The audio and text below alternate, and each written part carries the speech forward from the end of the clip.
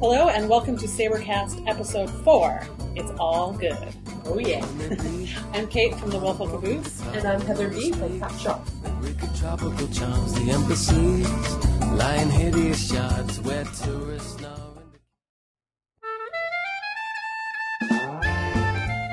All right, we need to talk about Thomas Vanek. All right, let's do it. Here's what I think. I really have to give the guy credit for taking his lumps with the press. He never backed away from the criticism. In fact, he criticized himself a lot in the press. He did. You know, he kind of deserved some criticism, but he took it and he never tried to deflect that attention away from himself. And I actually really respect him for that. He definitely, when he first signed the contract, I was not entirely sure that he knew what he was getting into. Yeah. But I feel a lot better about that now. Like you said, he never shied away from it. He, even at the end of the season, he's saying, right, I didn't do my part, and that's why we're not in the playoffs. Totally. He seems like a nice guy, too. He does seem like a very nice guy. You don't see him as much as some of the players, but he does seem like, I have no problem rooting for him to do well. Totally.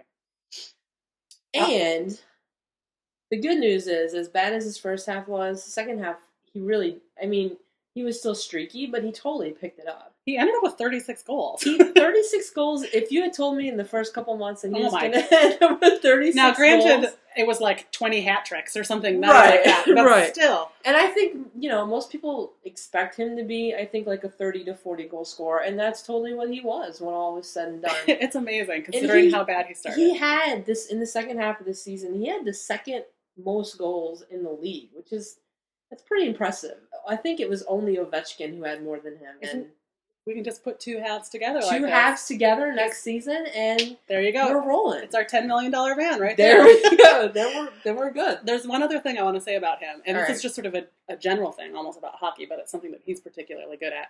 I am just amazed at the guys who stand in front of the net and redirect a puck into the net. I don't understand how they do that. I am always in awe that they talk about how they do that on purpose, because it just seems like that's not something you could do on purpose. I know you get your stick in front of the puck, and then also angle your stick miraculously. It is a miracle. It's totally, and I do really respect that part of his game is taking all that abuse in front of the net. They're nice. He gets pounded, and he just comes out and does it night after night. That's why we pay him the big bucks. That's why we pay him the big bucks.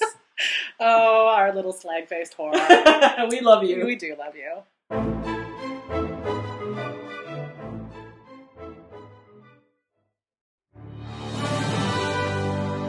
And now, the most valuable unwanted defenseman, Nolan Pratt.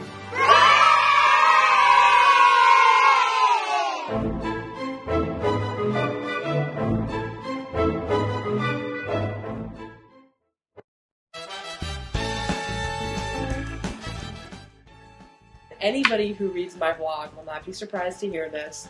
I love Darcy Regier.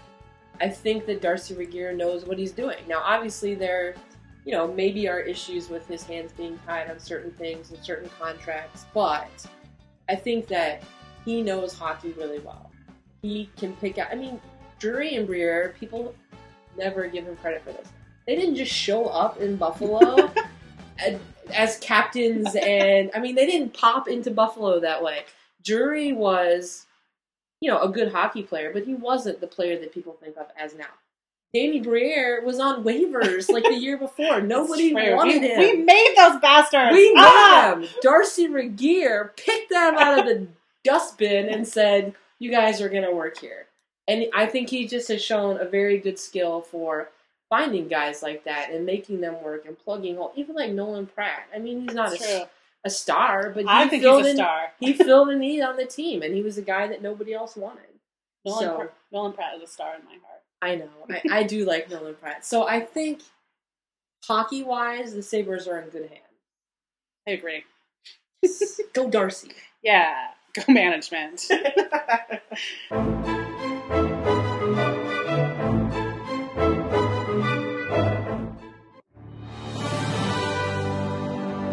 And now the award for most hilarious shootout goal. Henrik Toledo versus future Hall of Famer Martin Brodeur.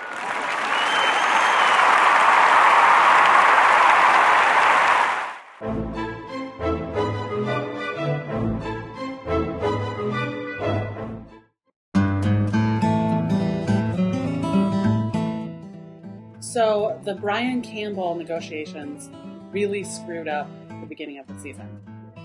However, I have a good theory about this. All right. What if Ryan Miller learned something from this?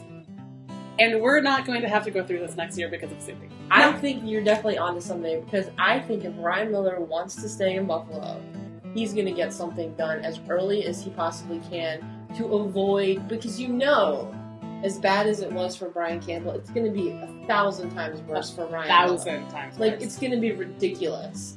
And I think he was pissed off at how much of a center piece of this season it became when it wasn't him. Right. When it is him, he's going to hate it. I agree. He's going to hate it. So, not only did we get rid of Soupy, but we taught Crunchy a good, valuable lesson. Yes, okay. Soupy, for this, we thank you. Totally. That would make it all worthwhile. I mean, not that I'm sorry to see Soupy go anyway, but that would definitely be a nice added little bonus. Soupy's gone. Maybe Crunchy And will Crunchy's stay. staying. Yeah, I like it. Right. Yeah, that's good.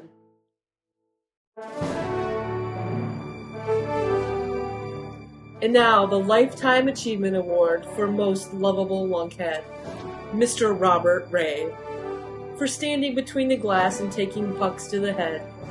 For rolling your eyes at Harry Neal. For looking like you want to beat up Mike Robitaille. And for always defending the honor of Mr. Andrew Peters. For loving us as much as we love you. Thank you, Robert.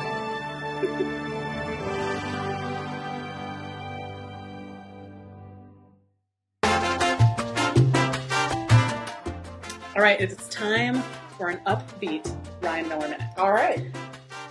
I thought that Ryan Miller's locker clean-out interview was delightful. It was the best interview of the season. When he's good crazy, I love him. Yes, definitely. Every once in a while, he has this air of calm about him, even when things are bad. Obviously, he was extremely depressed. I mean, he said all sorts of negative things. Yes. Today because, hell, this sucks. They missed the playoffs. It's terrible. But I think that he's got our number. He knows this community. He knows the press, and he knows the people of Buffalo well enough. Yes. That every once in a while he'll give an interview that just cracks me up. He totally tweaks people sometimes. I love the way he tweaks Bucky Gleason, and you can't tell me he's not doing it. No. Nobody says I like Larry Quinn unless they're trying to tweak Bucky Gleason. He did that on purpose. I mean, what's Bucky going to write about tomorrow? He's screwed. And that's your Ryan Miller minute.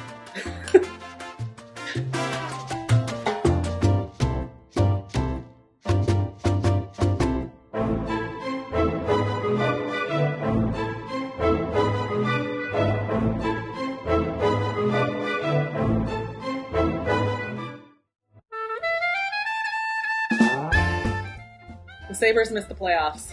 Sadly, it is true. As sad and as horrible as it is, I personally feel, now that I've had a little bit of time to process what has the disaster that has befallen us, I feel that this is probably for the best.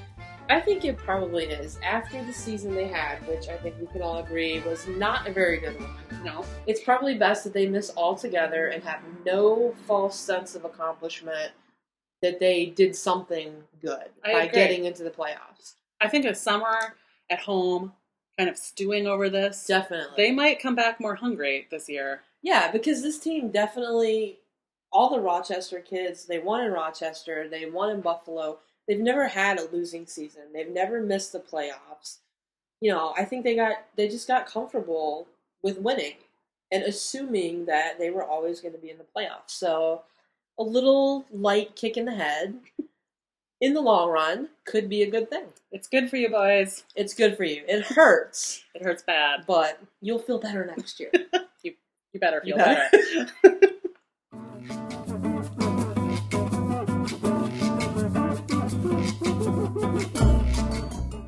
And that's it for this episode. Remember, Sabres fans, it's not all bad after all. It's all good. Yeah. Bye. Bye.